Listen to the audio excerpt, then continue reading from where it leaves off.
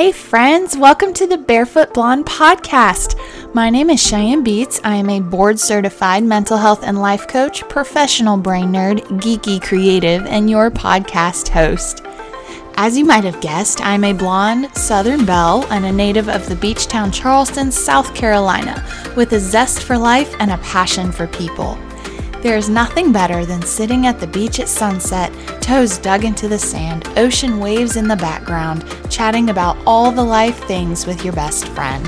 That's what this space is, a space to talk about living whole, living well, living free, and living our lives to the absolute fullest.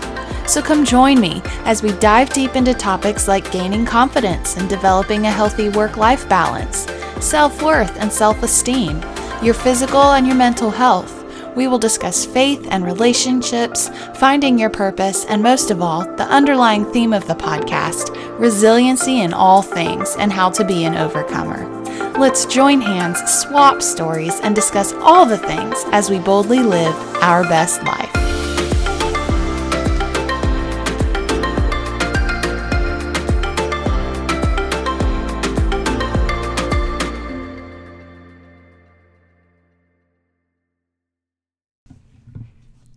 Hey guys, welcome back. I'm so excited that you're here with me.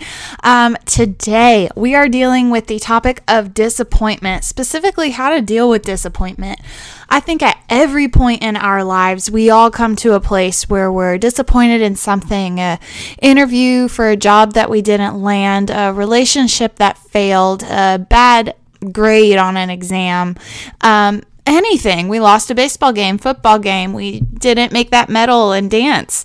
Anything can happen that can cause any type of disappointment. And a lot of questions I get asked often is how to deal with that disappointment. We know, obviously you have to move on. Life goes on when you're disappointed. But what are some ways you can best set yourself up to deal with that disappointment?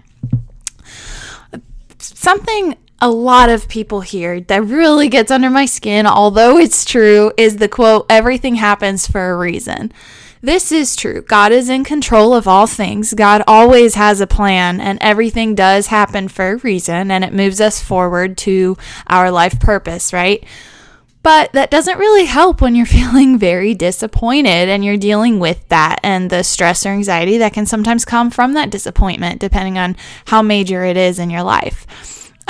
But if you change your outlook on what everything happens for a reason might mean, it can sometimes help you and actually be a comforting statement. If you look at that quote, "Everything happens for a reason," there's two components to it.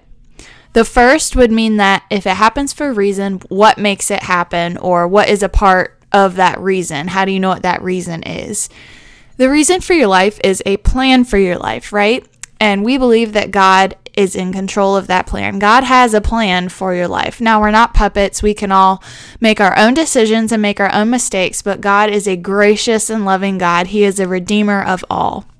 So even if we don't always make the best decisions for ourselves, He is always there to pick us up, dust us off, and then help us move forward to fulfill our plan and our purpose that He's given us. He can redeem that situation and correct that path and put us right back on the road to our purpose.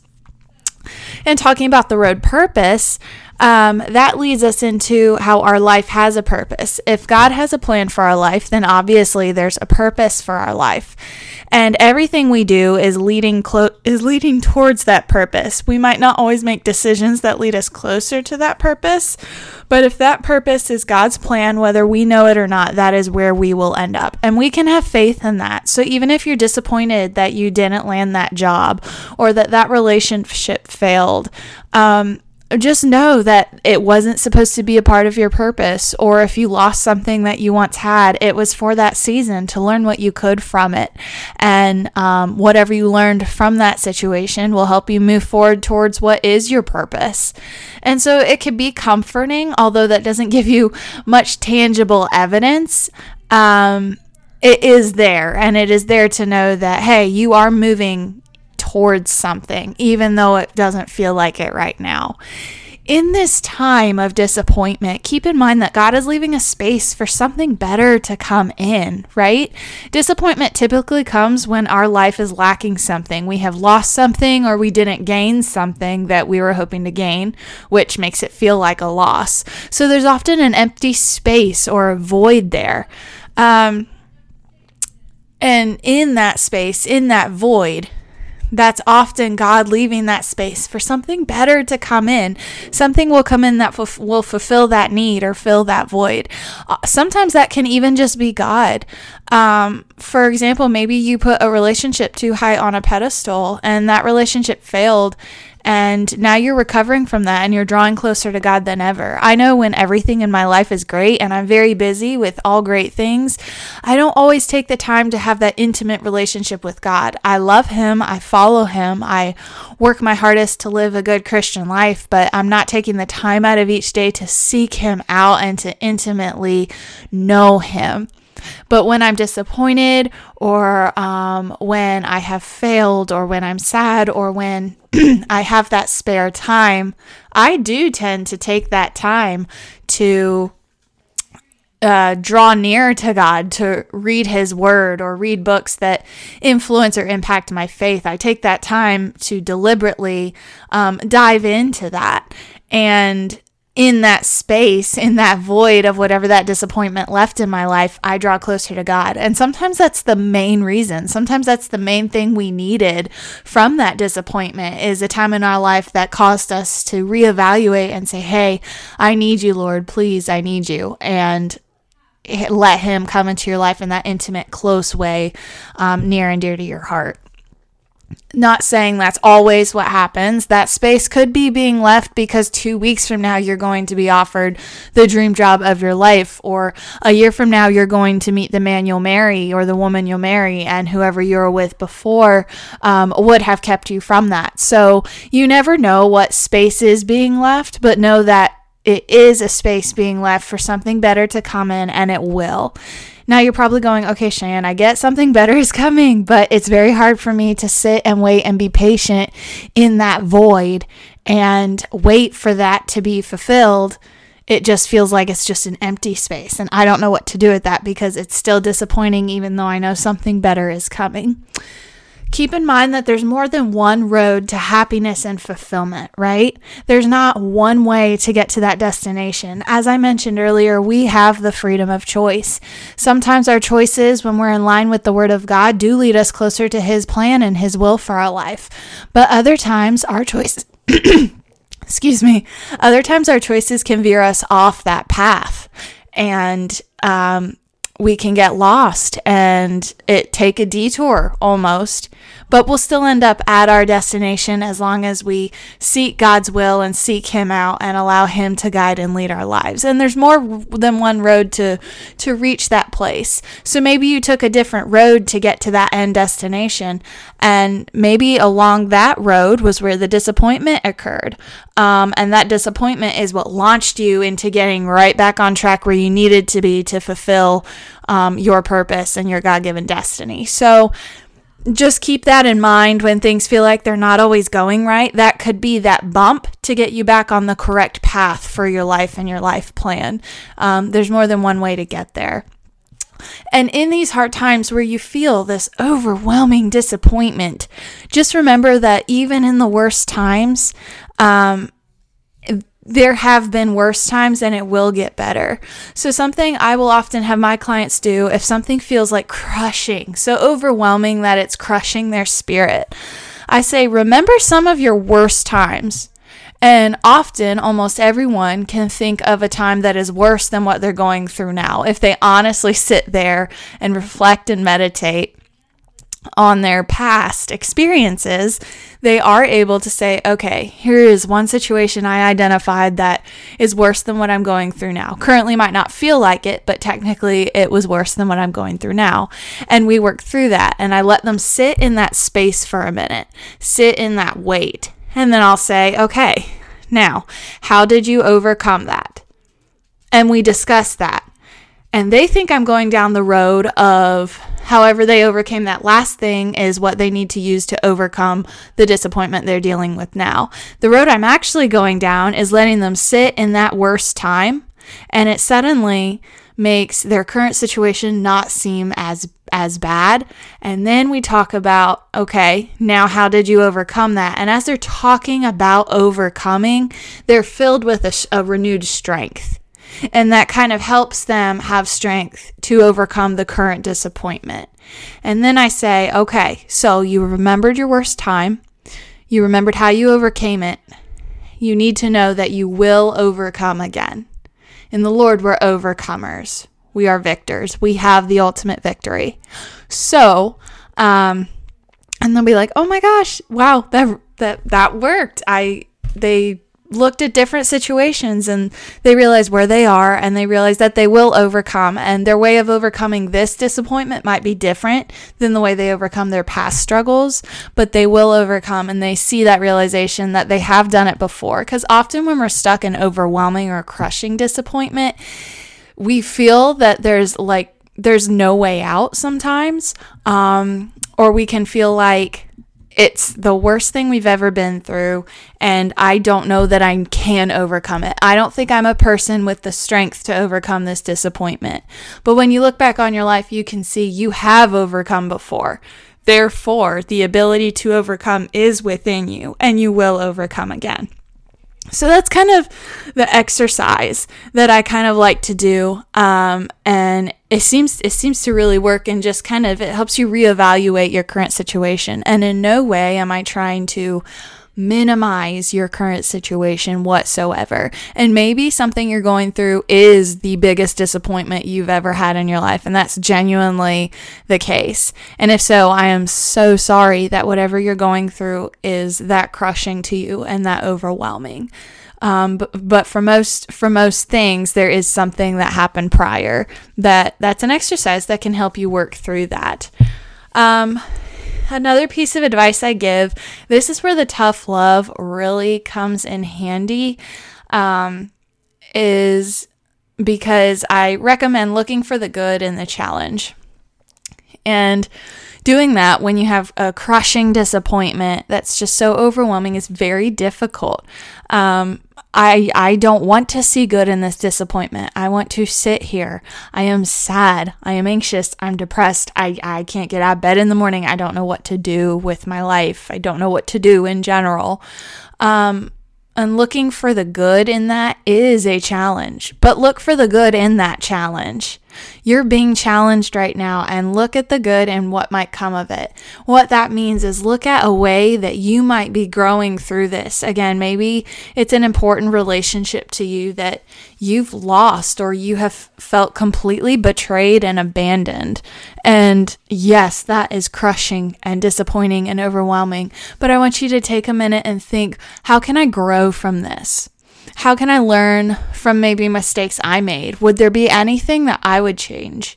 What is God possibly teaching me through this, even though he might not have caused it and he didn't have anything necessarily to do with it happening? He redeems all situations, and in that redeeming, sometimes it's growing us to be even better for the future. So what lessons can I take from maybe this lost relationship where I feel betrayed? What can I learn from that, and how can I carry it into my future relationships? What can I learn? How can I behave differently? What can I say no to? What do I compromise on? What do I not compromise on and say no in my future next person? This is not something that I'm going to stand for. All those kinds of things is looking for good in the challenge. It's looking for a way that you can grow from what you're going through. If you've noticed, basically everything I have said is really trying to get your mentality away from that crushing and overwhelming disappointment. We tend to sit in that, and it's okay, because some people sit in it and some bury their heads in sand and pretend it doesn't exist, and neither is dealing with it properly. So take some time to do what you need to do. Maybe you need to go into survival mode and not deal with it for a couple days. That's fine till you can get to a safe space. maybe you need to sit in it for a couple days to acknowledge that loss, and that's okay too. But at some point, you have to make the decision to try to heal from it. And if you're genuinely trying to heal from it, that is the time in which you start to challenge and grow yourself. And it's not fun. You don't want to. I've had to work through certain things with Lisa Turkhurst. I love her. I did her most recent book, Forgiving What You Can't Forget. And there were times when I did not want to work on that forgiveness. I just wanted to read the book, feel better about myself, feel identified with, like she understood me and knew where I was coming from and could empathize with me and see how this person had hurt me in my life. And I did not want to work on the forgiveness part. And then certain chapters, she was like, own your responsibility. Here's what you need to do. You need to decide to heal. You need to decide to forgive. And then here's step A, B, and C you need to follow and you need to work on and acknowledge. I did not want to, but I had to. And even though it was tough and it was hard and exhausting and I hated it, and I hated that because this person hurt me, I was struggling so hard to forgive them, meaning I had to feel this way of having to work so hard to forgive them and it's all their fault. I was dealing with all of that, but that entire process is the healing. When we're healing, we focus so much on the individual steps we have to take to get to healing that we don't see that entire path and journey and thought process, that is the healing. But our brains don't work that way. So we're given those short-term tasks to do, thinking that that's what's bringing actual healing. But it's really our heart and our mind processing through everything, because as you're doing a task you don't want to do, all the reasons of why you don't want to do it, you're acknowledging instead of just sitting there and ignoring them. So that's the beauty, honestly, of healing is in the process. And that's one of those things, again, you hear all the time, you're sick of it, but it is so true. It is truly in the process and in the time that you're taking to move forward in these steps. You don't have to want to find the good. You could sit here going, well, Cheyenne told me to find the good in this situation. I don't want to. I'm going to sit here and do it, but I don't want to. That's okay. You're doing it. You're working through not wanting to. And then your brain's going, why do I not want to? Well, they, A, B, and C. And I just don't feel that. And I don't feel this, but I'm going to write this down anyway. I don't care what the end result is. You went through all that in your head. And that was the part of the healing you needed to experience. And that's looking for good in the challenge and the good that comes out of the challenge. And that requires you to be bold. My tagline is live